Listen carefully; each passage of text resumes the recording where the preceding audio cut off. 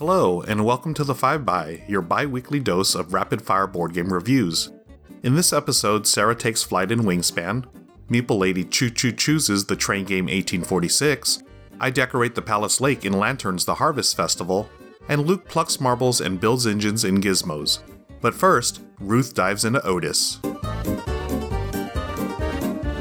Hello 5x listeners, it's Ruth here, talking about a game I bought and tried on a whim, only to discover a surprise favorite. Set in a post-apocalyptic world in which the world's cities have been submerged by rising waters, Otys places 2 to 4 players in charge of a team of divers. The colony needs certain raw materials to fulfill contracts, and as a member of the colony, you're trying to use your team to gather materials together and get to those contracts first, basically helping the colony while also helping your own reputation in the process. Designed by Claude Lucchini and illustrated by Paul Maffeyon, this 2017 Pearl Games release feels unlike anything else in my collection, mainly due to the revolving nature of each player's dive team. Each player has an underwater base, which has 5 different levels to it. On a turn, they're going to activate the hatch on one of those levels by sliding the matching key token over, and then taking this sponsor action on the main colony board that's associated with that level. They're then going to activate the diver currently at that depth to perform their action. As the members of each team are specialized, depending on who's at the level is going to make a difference in what action happens, with actions involving things like salvaging materials, upgrading the player's tech, or even engaging in espionage. Once the player turns in any contracts they manage to fulfill during this process, then the used hatch key is going to move to the bottom of their board, while the diver surfaces, moving to the top of their board and pushing the rest of the dive team down 1 level. On future turns, that hatch is now unavailable for use. Well, for the most part. Once enough hatch keys have been used, then they all refresh and go back to where they were. But if a player needs to access the same level sooner, well, each player has a wild X key token available to them. But using an X key causes the sponsor tiles on the main colony board to shuffle similarly to the way the diver tiles shuffle at the end of each turn. And because this shuffling happens before the player gets to take their sponsor action, they're going to have to remember to take the shuffle into account.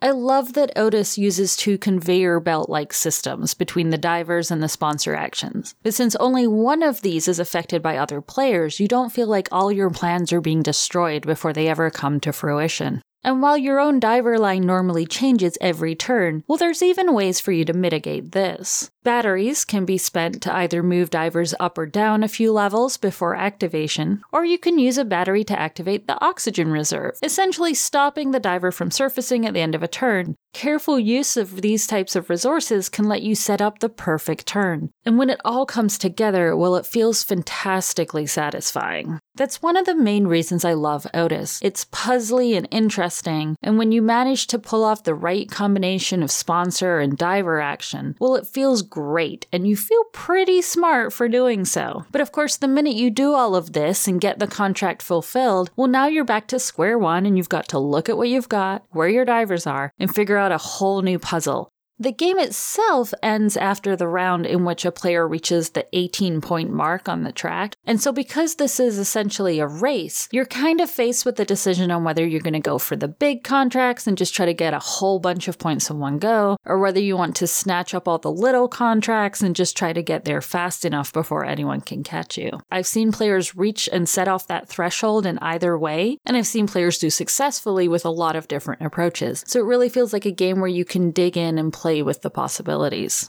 The heart of Otys is certainly the cycle of specialist dive tokens on your board, and helping keep track of these rotating lines of divers are double-layered player boards that do a fantastic job of lining things up and helping you slide divers and key tokens where they need to be. Adorning Otys's player boards, as well as the main colony board, is Paul Maffeyon's wonderful art. His illustrations are just lovely and have a surprising amount of color for a post-apocalyptic theme. This isn't all browns and dust-covered landscape. Maffeyon has managed to bring to life a world of interesting characters, and what I really love is that if you look closely at the main colony board, you're going to see every single one of your dive team members is also depicted on the board doing something appropriate to their ability. Combined with the substantial double-layered player boards and the other quality components, it all just makes Otys a very satisfying game to set up and look at. I mean, the box insert even has a dive locker-esque compartment that closes with a Velcro tab. It's a really really nice touch, and it helps corral components for people like me who store their games vertically, but it certainly wasn't needed, and it just is a little whimsical, and I kinda like that. Honestly, my only complaint in terms of production quality is the somewhat misleading box art that I think has actually hindered the game's success. Most people I've shown the box to assume the game is either about Atlantis or something vaguely Greco-Roman, not noticing that in addition to this sort of statue head that they're looking at, there's also the submerged remains of a bus in a city street. It's a shame because I don't see the game getting a lot of play, and I'm hoping that at least by talking about it, I might inspire some of you to give it a try. The theme is interesting, the art and design is lovely, and the game itself is full of moments where you're really not sure how you're going to proceed before suddenly inspiration strikes and you pull off something amazing. I highly recommend looking past the box art and giving Otys a try if you get the chance. And if you remember to, feel free to let me know how it went, because I'm really curious. When I'm not sending out a team to salvage the depths, you can find me at sequentialgamer.wordpress.com or on Twitter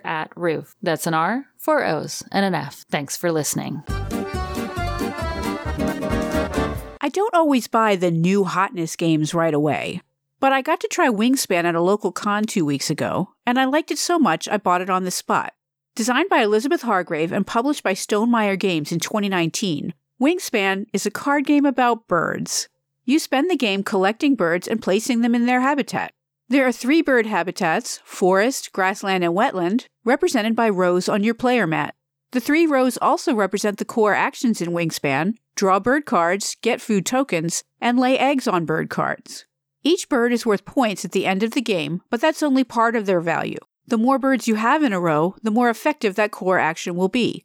Plus, birds have abilities that come into play when you take a core action. Say you have 3 birds in the wetland row, and you take the wetland action, draw cards. First you draw the cards, then you go through the wetland birds one by one and activate each. Ideally, you try to chain bird abilities together. I played a game of Wingspan where I had a bird that let me take a free wheat token next to a bird that let me discard a wheat token to draw 2 cards from the deck and tuck them behind the bird.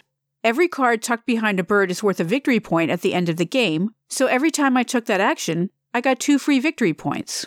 Sometimes bird abilities are related to the behavior of the actual bird. Many predator birds, like owls, have a hunting ability, where you draw a card from the deck and look at the size of the bird on that card. If the bird you just drew is small enough, the owl eats it, and you get to tuck the card behind the owl. But if the bird is too big, it gets away and you have to discard it. This has led to some funny moments, like in one game when a barred owl tried to hunt and drew a California condor, which is almost 3 times its size. We all had to laugh at the idea of an owl trying to fly away with a condor in its claws. Not every bird has a power that gets activated when you take the core action. Some bird powers happen only once when played. Some are triggered when another player takes an action, and a few of the most valuable birds have no ability, just a lot of victory points. There are many different ways to get victory points in Wingspan. As I mentioned, there are points for each bird you play, and points for cards tucked under your birds. Every egg you lay is worth a point, and every player starts the game with a bonus card that gives you a secret goal to work toward, like birds that have a color in their name, or birds that eat cherries. The bonus cards can steer you towards a strategy, although of course you need to draw cards that work with your bonus. There are also victory point goals at the end of every round, like who has the most birds in the grassland, or who has the most eggs laid in platform nests. One nice tension of Wingspan is that you start the game with 8 action tokens per round, but at the end of every round, you use one of those tokens to mark your place on the end of round goal. That takes away 1 action in the next round. By the final round, you have only 5 actions. Now, by the end of the game, you've probably played birds with good abilities, so those 5 actions will do more than they would have early on. But still, this restriction gives a sense of urgency to the end of a game of Wingspan that I find lacking in a lot of engine-building games. That urgency is needed to counterbalance my only real criticism of Wingspan. By the end of the game, when you're just trying to get points, laying eggs is usually the best action you can take. I've played Wingspan 7 times now, and one of the most effective strategies I've seen is to spend the first 3 rounds playing birds that have room for a lot of eggs, and then the entire final round is just taking the lay eggs action over and over. It's a point-generating machine, but kind of boring. I'd like to see some kind of balancing mechanism that makes the value of laying eggs a little less lopsided in the final round. The component quality in Wingspan is as good as you'd expect from Stonemaier Games. There's gorgeous art by Ana Maria Martinez Jaramillo, Natalia Rojas, and Beth Sobel.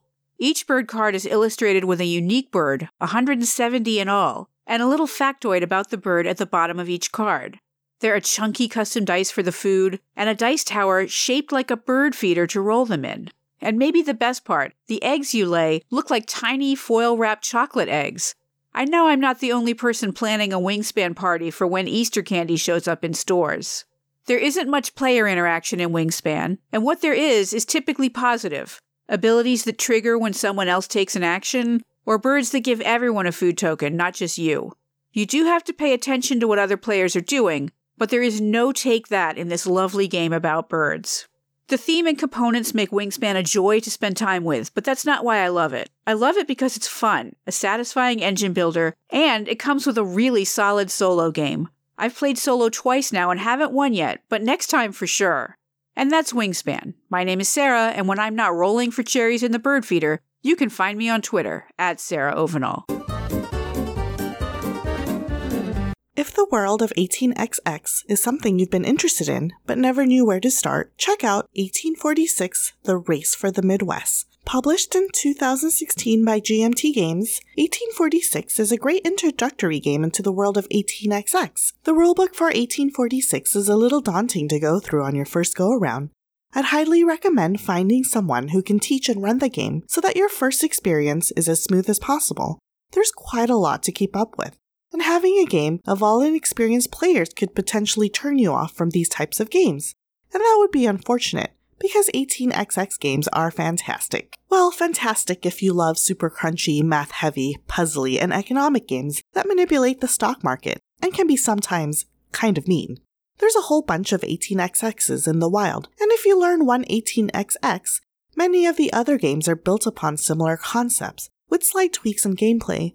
So really, you'll be ready to jump into all the other train games soon enough. In 1846, 3 to 5 railroad tycoons are competing to earn money and build the best stock portfolio by investing in and operating railroad corporations within the Midwest during 1846 to 1935. Players begin the game with $400 and begin first drafting private companies that may provide some income for the first part of the game. The drafting here is important because many other 18XX games start with an auction, and if you're not a player with any 18XX experience, a misstep at this starting auction can be brutal.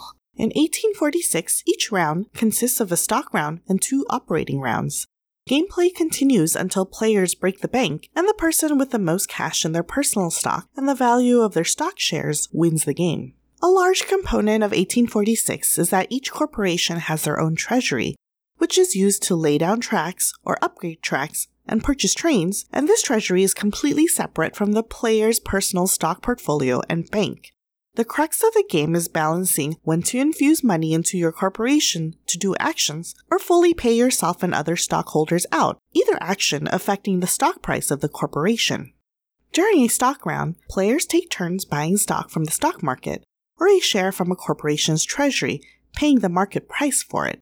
Players can also purchase the President's Certificate, which is 2 stocks of a corporation, and launch that corporation and put it onto the map. You get to select its initial stock value. Each corporation has exactly 10 shares. The person holding the most shares is the president of the corporation. Then comes 2 operating rounds. Each operating round consists of issuing shares to the market to raise capital, and then laying down 1 yellow tile onto the board. The player can also lay down a second yellow tile or upgrade 1 tile. All tile lays and upgrades cost money, depending on the cost printed on the empty hex or the pre-printed tile which it replaces. Upgrades must be done in a specific color order, yellow, green, brown, and gray, and the new tiles must preserve its type, city or not, and the orientation of the previous tracks laid out. City tiles have spaces for tokens to be placed by corporations for a cost.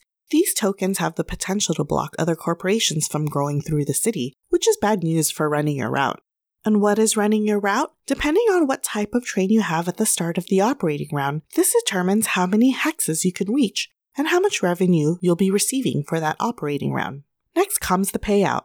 To pay full dividends, divide revenue by 10 and pay this amount to each shareholder for their personal bank. To pay half dividends, divide total revenue by 2, round this amount to the nearest $10 and retain it in the corporate treasury. Divide the remainder 10 and pay this as dividends to each shareholder. Depending on what the corporation pays out, this will determine if the price of the corporation stock goes down 1, stays the same, or jumps once, twice, or 3 times. After you complete a corporation payout, you may purchase trains to use for the next round, if your corporation has money, as trains get very expensive very quickly. And thus begins the brain-burnery dance of running a corporation so that others will invest in it so that you'll have money to do things, and so that the price of your stock increases, while making money for yourself so that you can purchase stock in hopes that it'll become valuable later in the game. Gameplay continues until the bank breaks, and 1846 usually takes about 4 to 5 hours to play. Each player cashes out their shares at the current stock value and adds the cash in hand,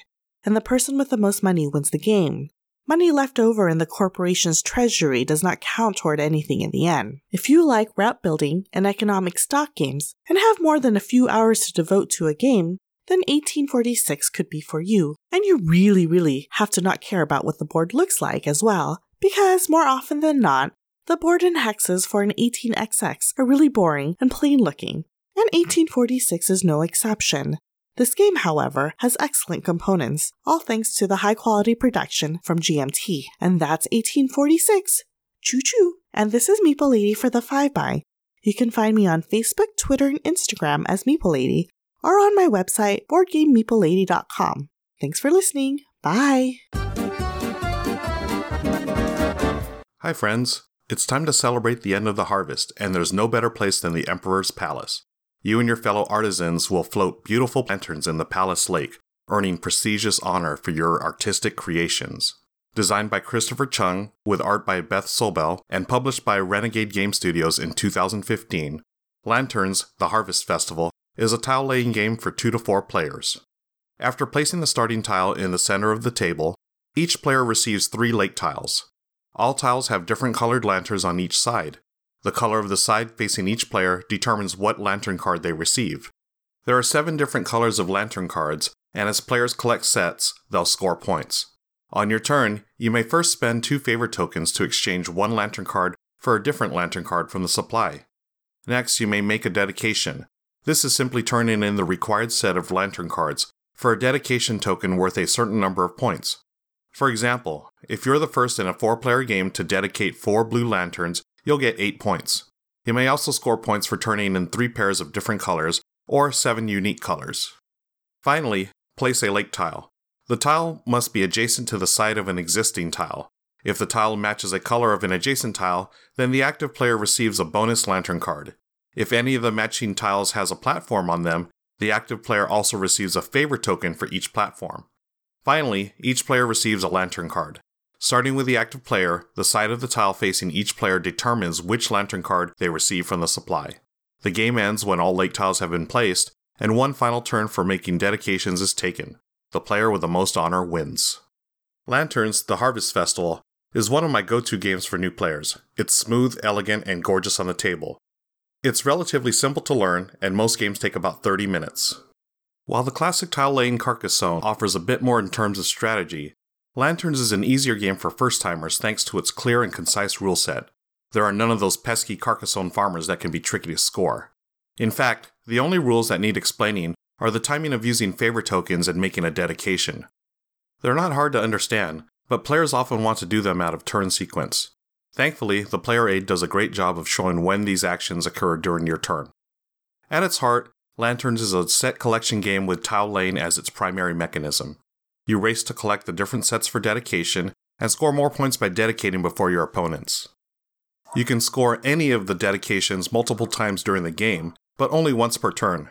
And with a 12-card hand limit, you can't just hoard cards either. You'll eventually have to turn them in to score points. Overall, the gameplay in Lanterns is silky smooth and always makes for a pleasant and satisfying experience. I talked about Tokaido back in episode 45, and although Lanterns is a totally different game, it offers some of the same relaxing vibes of Tokaido. And like Tokaido, there's some interesting play beneath the surface. You can thwart your opponent's plans through clever tile placement, or you can deny your opponents a chance to make a dedication for points by scooping up the last of a particular lantern color they need. Lanterns, the Harvest Festival, is essentially a race for points, and that's where the tension lies, since being first to make a dedication scores you the most points. Every time a dedication is made, the stack of scoring tokens dwindles for that dedication. So if you're the first to dedicate 3 pairs of lanterns, you'll get 9 points. The second and third players to do so will only gain 8 points. The components are solid, with lovely art on the tiles and cards. Kudos to Renegade for ensuring that the game can be played by colorblind players. Whenever I hear about a game of matching colors, I'm immediately hesitant due to my red-green color blindness. Thankfully, each color is represented by a different icon. It's a simple solution that makes the game more accessible, and I hope more publishers continue to do this. For gamers who worry that lanterns may be too light for them, I'd suggest adding the expansion The Emperor's Gifts. Just as I said about Tokaido and the expansion Crossroads, I wish the publisher here would have just added the expansion into the base game and called it the Advanced Rules. With The Emperor's Gifts, new elements are added to the game, but it doesn't change the basic turn structure. Instead, you're given additional ways to earn bonuses and points. First, you're given more dedication tokens, which increase the point values for the 7 unique and 3 pair dedications. Next, you're given pavilion meeples and gift tokens. After placing your lake tile, you may build a pavilion on top of it. Later, whenever anyone matches a color with the tile that contains your pavilion, you'll receive a gift token along with your bonus lantern card as usual.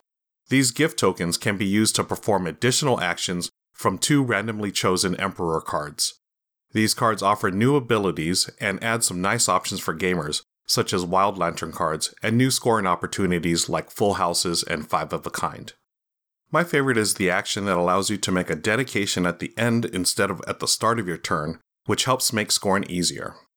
Lanterns, the Harvest Festival, is an excellent gateway game for new players that I'd highly recommend, and I'd include the Emperor's Gift expansion if you're playing with veteran gamers or just looking for a way to increase the game's replayability. This has been Ruel Gaviola for the 5x. Thanks for listening. Find me on Twitter at Ruel Gaviola. That's RuelGaviola.